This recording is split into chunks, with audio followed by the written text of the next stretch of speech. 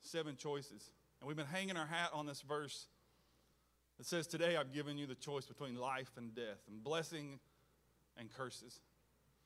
And this series is built on us coming out of Easter to be able to take what are these 7 steps, 7 choices we can make to bring us one step closer to where God wants us to be.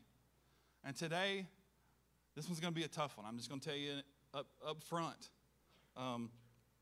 because I think if this is something that gets personal, something I think we have to begin to really take internally and ask ourselves an honest question of, am I doing this? Because maybe one of the hardest choices, and I'm giving it to you last, can hurt.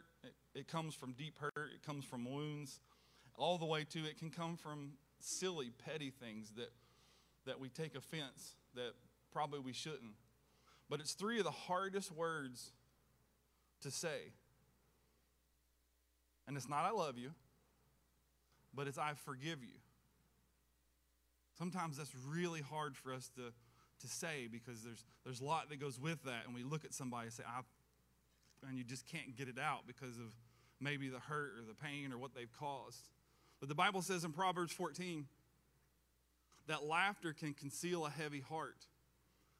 But when laughter ends, the pain's still there. We as Christians, especially in the Christianese of the South, have gotten good at faking it, right? Anybody have the church face? The mask? If you've got kids, you do, and you know it. If you say you don't, you're lying.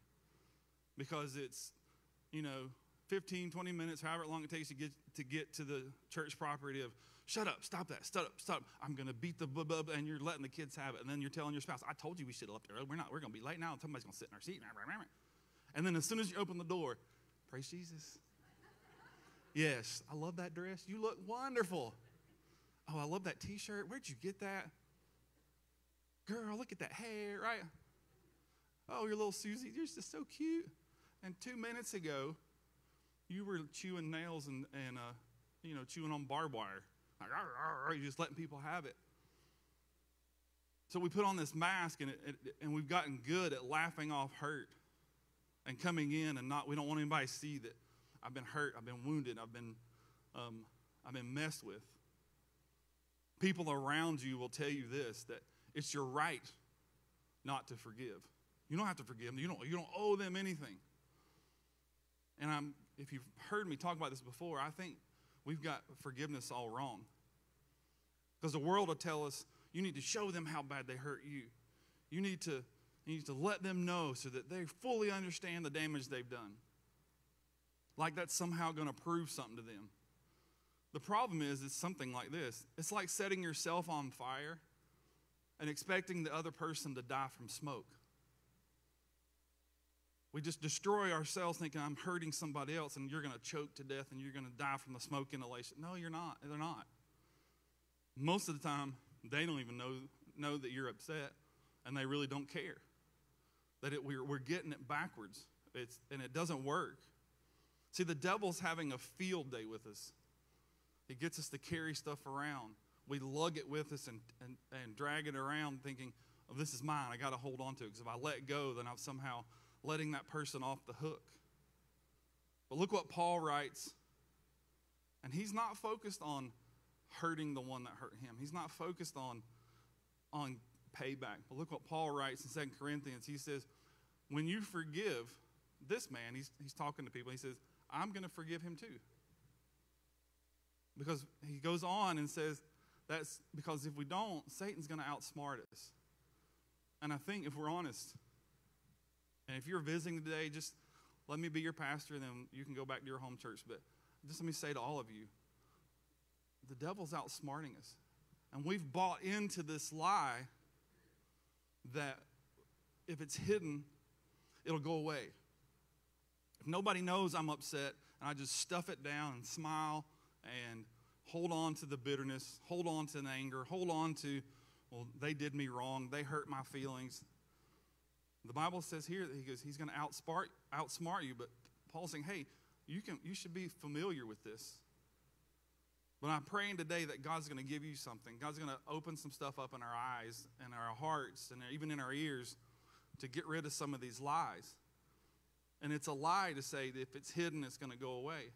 That's the church happy mask. If I just smile and wave and make people think I'm the happiest thing ever, then eventually it'll go away. It's kind of somewhat the fake it till you make it method. But the Bible says it doesn't work. The devil will keep coming back. He even did it to Jesus. If you remember, when there's a story in the Bible when Jesus is being tempted by the devil. And in Luke 4 here, the Bible says when the devil had finished tempting Jesus, look what it says at the end. He left him until what? The next opportunity showed up. So we get it pushed down, and we smile, and then we get to work, maybe that coworker that just shows up that just annoys you and knows how to push your buttons or something. And then the next thing you know, you explode. Well, that's why, because the devil's waiting for the opportune time to push the button. And we begin to wonder why it comes back around. It's a lie. If you hide it, it's just going to keep coming back until it's dealt with. That's why we say you see out in the foyer or on the sign that we want you to know God. And then the second thing we say is we want you to find freedom, because you can find freedom from that mess. You can find freedom from having to feel hurt every time you see that person. You can feel freedom to maybe build new relationships, which you wouldn't, because I can't let somebody hurt me again. And so we keep it bottled up. So it's a lie. We also bought into this lie that forgiveness requires two people. Forgiveness doesn't require two people. It doesn't work that way according to the Bible, because it's the idea that I'm going to forgive Jimmy here because he just said something really dirty, and he was on Facebook saying nasty stuff about me last night, and I'm mad at him and he's hurt me. But if I forgive him, then what the world says, well, you're letting him off the hook, or he has to receive it to get rid of my unforgiveness. He has to receive it, and it's just not true. Because forgiveness, in fact, is a one-player game. It's certainly, and don't get me wrong, God can certainly bring healing. When you look at somebody, listen, I'm upset with you, I'm mad at you, but I just want you to know I forgive you. God can use those moments, and he brings healing and restores a relationship. But your getting rid of unforgiveness or forgiving does not hinge on the other person even knowing that you've forgiven them. It's about how you walk that out. If it falls flat and they look at you and go, well, I didn't do anything anyway, I really don't care, that's not on you. That's on them. You remember what the Lord's Prayer says? Prayer we say all the time. Even people who aren't Christians, repeat it. This is part of it in Matthew 6. It says, and forgive us of our sins as we have forgiven those who did what? Sinned against us. Does it say anywhere in that they have to say, okay, I get that, or approve, or say I receive it, or anything? No. It just says you were forgiven, so you need to show forgiven. The next lie is that I can't forgive them because that means I'm going to let them hurt me again. That it's this idea that we've bought the lie that forgiveness means reconciliation. Now hear me on this, because if you're not paying attention, I don't want to get text messages and Facebook messages that I was saying something I'm not. Forgiveness is not void of wisdom. You hear me? If somebody's in a relationship where they're being hurt, it's abusive, we are not saying you need to go back to that. What I am saying is your getting rid of unforgiveness is not based on this. It does not mean that you've dismissed, discounted, or just tried to push aside somebody hurting you. But I am saying that even the deepest of hurts, and I know some of you, I know you've been through things I can't even wrap my brain around. But the fact remains that the Bible says the way you find freedom is you can look at that person, whether it be in a mirror or whether and say, you're not going to hold this over me anymore. I forgive you. People were trying to teach you to take one steps and move forward, and a lot of the reasons we can't is because we're carrying this around, and we're afraid to say I forgive you because it somehow means that I'm going to reconcile this relationship. It's going to put me right back in it. But it's letting go of unforgiveness is not about going back for more. It's all about forgiving that person the way you were forgiven. The next lie the devil tells us, that it's my deal, it's my unforgiveness, and that it only affects me. It's just not true. It affects your whole family. It affects people that you might not even realize that are close to you. It affects your workplace. It affects how you treat people, how you expect to be treated, the people you let in close, the people you push away. It is a one-player game, but the effects of carrying unforgiveness spread far and wide. Look what the Bible says in Hebrews. It says, watch out that no poisonous root of bitterness grows up in to trouble you. But who does it corrupt? Everybody around you. These tend to be those people sometimes that come into a room, and them entering the room is the equivalent of lobbing a grenade into the room, right? The grenade goes in the room, and that grenade doesn't care who is close or who's nearby, but when it goes, it just hurts everybody. And a lot of times people who are just stuffing unforgiveness, they're just taking it from day to day. When it erupts, it hurts people. It hurts family. It hurts kids. If you think you have small kids and they don't know that you're not, you think they don't know of what we're carrying, you're selling your kids short, because they very much do know. And they'll begin to, the Bible says you can even take up somebody else's offense. If you remember maybe when you were in elementary school, at least boys, we did this, and you're young on the playground. Somebody messes with your buddy, right? What do the other guys do? Your friends. What do you do? Right? Well, he's my friend. You ain't gonna mess, and you hurt him, you hurt me. But yet as adults, we still do this. We got people who will pick up your offense and run with it, and they're just as hurt as if it happened to them. And that root begins to corrupt many. And it destroys relationships. It hurts people's, even think relationship with God. People who are hurt won't let God in close, because if they hurt me, then he'll hurt me. If this person did me wrong, I can't let God close because they did me wrong. I can't forgive them. So I want to help you this morning. I want to help us take one step. And maybe take a little bit of a look inside, and just ask you not to tell everybody else or in your row, not even tell anybody beside you, but just be willing to walk out a couple things I want to give you. Because you need to know that forgiveness is a choice. It's a choice you make. It's a choice God made to forgive us. The Bible's very clear. He forgave us before we ever even knew he existed. But the Bible tells us here in James chapter 3, verse 1, it says, but wisdom from above is first of all pure.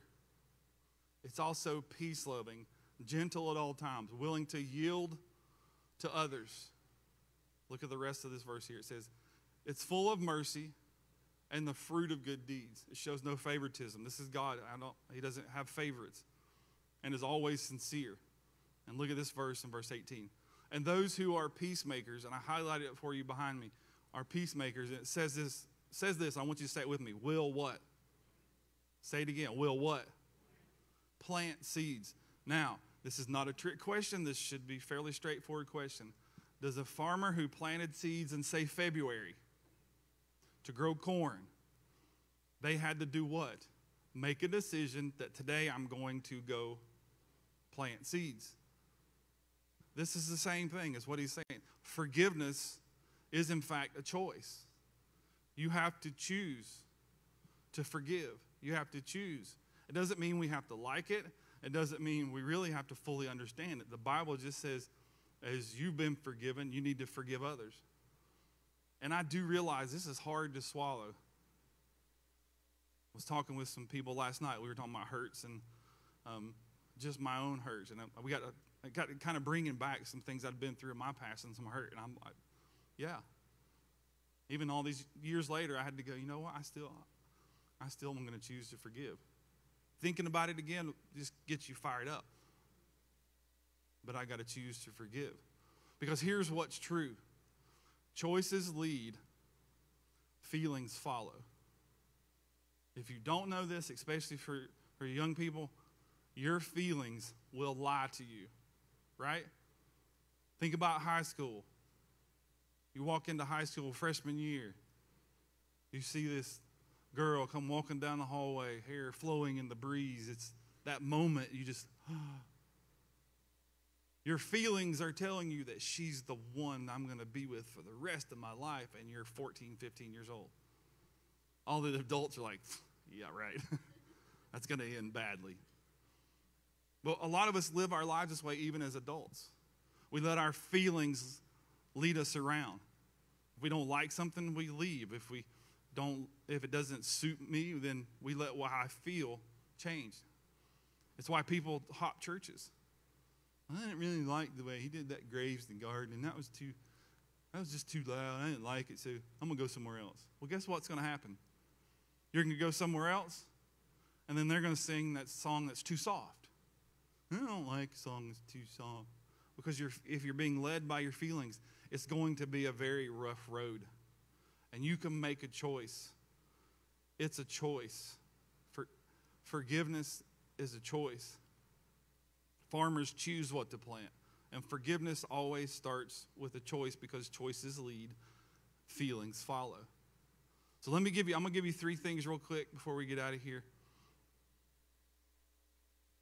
3 things that if the devil keeps us living by our feelings and your emotions, again, it's going to be a rough ride. They will lie to you. So here's how we can walk this out. 3 easy things. This is simple takeaway this week. You can start now. Start now doing this. The first thing is this. You can't receive what you can't give what you haven't received. So you need to receive forgiveness first. Well, Clint, that's pretty easy to do. You would be surprised. You would be surprised how many people tell me, I just can't get over the fact of what I've done, and I can't really believe that God would still love me because he knows what I did. He knows what I've said. He knows what I've done. He knows who I've been with. He knows what I've stolen. He knows all this terrible stuff that I've done.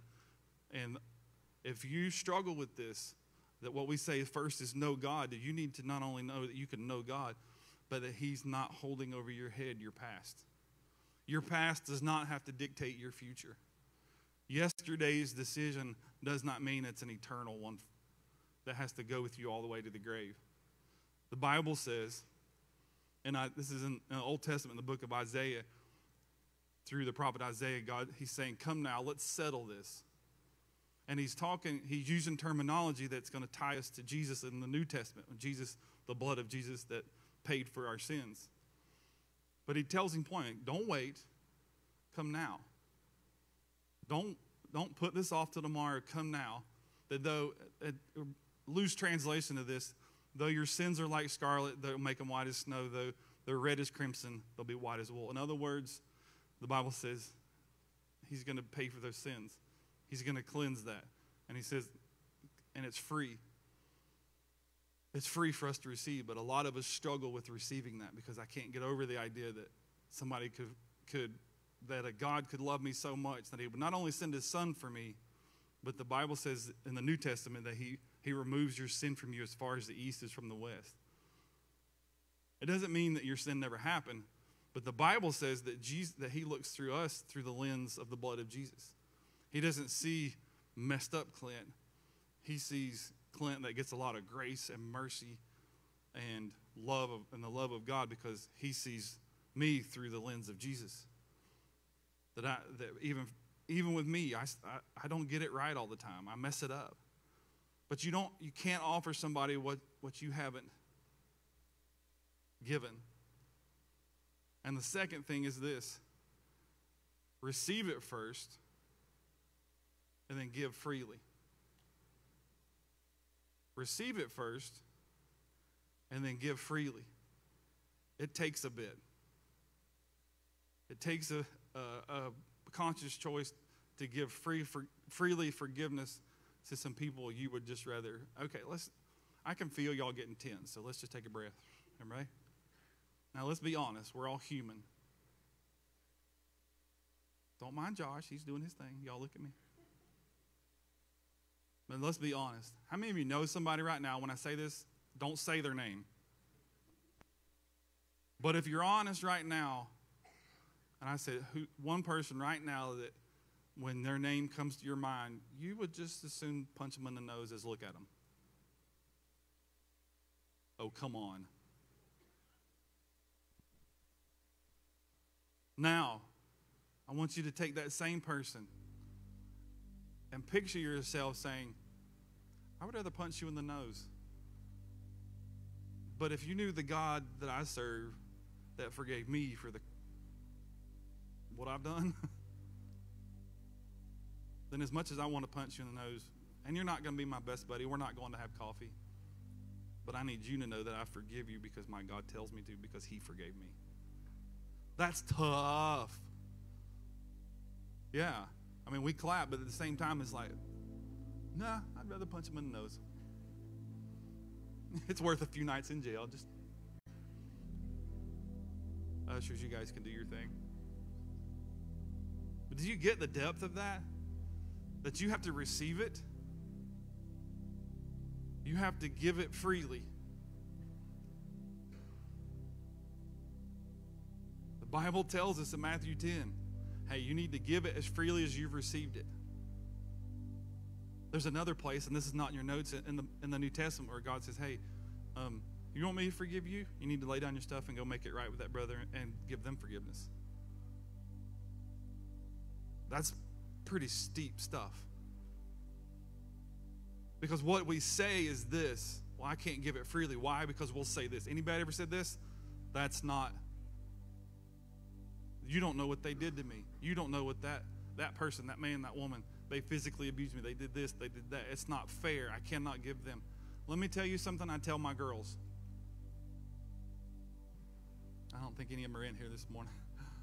Maybe my 14-year-old will say, it's not fair. And I'll tell them, you don't want to play fair. We don't want to look to God and say, that's not fair. It's not fair that his son came to die for us before we ever even knew he was going to do it. It's not fair but Jesus. We don't want to play the fair game with God, right? It's not fair. It's not fair that I have to forgive that person. No. You were forgiven, and you know what you did. You know what you've done, the things you've said. You know the gravity of God turning lives around, that we give it freely to that person. It goes against everything the world believes. We don't do it. We don't play the it's not fair. Then there's this. And the third one. Then we're going to worship one more song. I know we're ending early. I'm leaving room at the end. But here's the hard part. You receive it first. You give it freely. And here's the hard part. You go first. I hear all the time, I'll forgive them, but when they forgive me. When they make a move to me, when they come and admit that they're wrong, when they admit and say they're sorry for hurting me, then I'll give them forgiveness. That's not how it works. Your forgiveness, you need to receive it. You need to give it freely. You don't just, I'm going to forgive you for today, and then tomorrow I'm going to pick it back up. And then thirdly, you go first. Why? Why first? Here's why. That Jesus never asked anything of you when you first met him. And if anybody tells you a gospel, anybody tells you about a meeting Jesus that requires something of you other than saying, God, I repent, I freely receive what you did for me through your son Jesus, that's not the gospel. You can do nothing to earn it. And Jesus said, take all your mess, believe that I showed up for you, pick up your mess, pick up your relationships, pick up the addictions, pick up the hurt, the pain, and bring it all with you.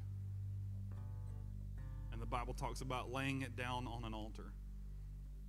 In the Old Testament, an altar was a place that they would have to make sacrifice to pay for the sins of the people every year until Jesus showed up and made it permanent. And there may be some of you this morning, I'm not going to call you out. I'm not even going to force you to the front or anything. But there may be some of us that you need to make a decision. I need to forgive, and then say their name. And then say, God, you forgave me. Because your word tells me to, I'm going to forgive. Romans 5:8 says this, that God showed his great love for us by sending Jesus to die for us while we were still screwing up. You can't ask of somebody else what our Savior didn't even ask of you. That person would punch you in the nose. Jesus didn't ask you to fix anything. He said, come on. You're nasty, you stink, everything you got that's wrong, bring it with you. So if you will, real quick, if you just bow your heads and close your eyes. The starting place for somebody is, I just need to know Jesus. The Bible tells us that you confess it with your mouth, you believe it in your heart that Jesus came, died for you, was raised for you, but paid for your sins, paid the bill you couldn't pay. Then salvation is yours. And if that's you this morning, right where you sit, you can simply say, God, I receive your son Jesus this morning. I confess that I messed up, and I'm going to do my best to follow you as my Lord and Savior. Right there where you are. If you did that this morning, you can shoot us a message online. You can fill out the card in front of it. Just let us know. We want to encourage you. But for the rest of us in the room and watching online, we're going to end a little different this morning than we normally do. We're going to sing one more song. But I want to make this open to you. There might be some of you who, if you're like me, a physical act of walking and doing something helps me walk out what I'm saying. And if you need to get up out of your seat and walk to the front, you can come to the either side and just go and maybe kneel for a second and say, God, I give this to you and I forgive. And you and God have a moment. Then you do that. You take that time during this last song to do that.